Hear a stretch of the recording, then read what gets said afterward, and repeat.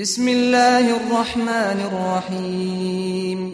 يا أيها النبي إذا طلقتم النساء فطلقوهن لعدتهن وأحصوا العدة واتقوا الله ربكم لا تخرجوهن من بيوتهن ولا يخرجن إلا أن يأتين بفاحشة مبينة وتلك حدود الله ومن يتعد حدود الله فقد ظلم نفسه لا تدري لعل الله يحدث بعد ذلك أمرا.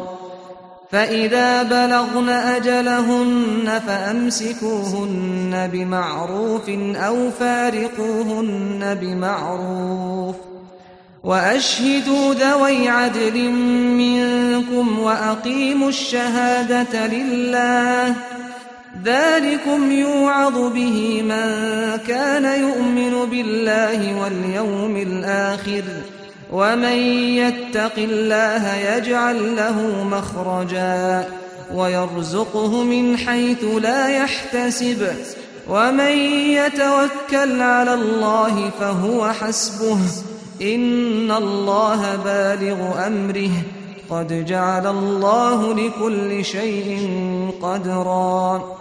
واللائي يئسن من المحيض من نسائكم إن ارتبتم فعدتهن 3 أشهر واللائي لم يحضن وأولاة الأحمال أجلهن أن يضعن حملهن ومن يتق الله يجعل له من أمره يسرا. ذلك أمر الله أنزله إليكم ومن يتق الله يكفر عنه سيئاته ويعظم له أجرا. أسكنوهن من حيث سكنتم من وجدكم ولا تضاروهن لتضيقوا عليهن وإن كن أولات حمل فأنفقوا عليهن حتى يضعن حملهن فإن أرضعن لكم فآتوهن أجورهن وأتمروا بينكم بمعروف وإن تعاسرتم فسترضع له أخرى لينفق ذو سعة من سعته ومن قدر عليه رزقه فلينفق مما آتاه الله لا يكلف الله نفسا إلا ما آتاها سيجعل الله بعد عسر يسرا. وكأين من قرية عتت عن أمر ربها ورسله فحاسبناها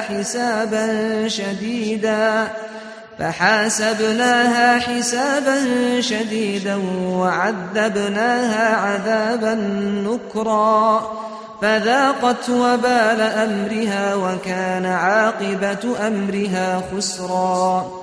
أعد الله لهم عذابا شديدا فاتقوا الله يا أولي الألباب الذين آمنوا قد أنزل الله إليكم ذكرا. رسولا يتلو عليكم آيات الله مبينات ليخرج الذين آمنوا وعملوا الصالحات من الظلمات إلى النور ومن يؤمن بالله ويعمل صالحا يدخله جنات تجري من تحتها الأنهار خالدين فيها أبدا قد أحسن الله له رزقا. الله الذي خلق 7 سماوات ومن الأرض مثلهن يتنزل الأمر بينهن لتعلموا أن الله على كل شيء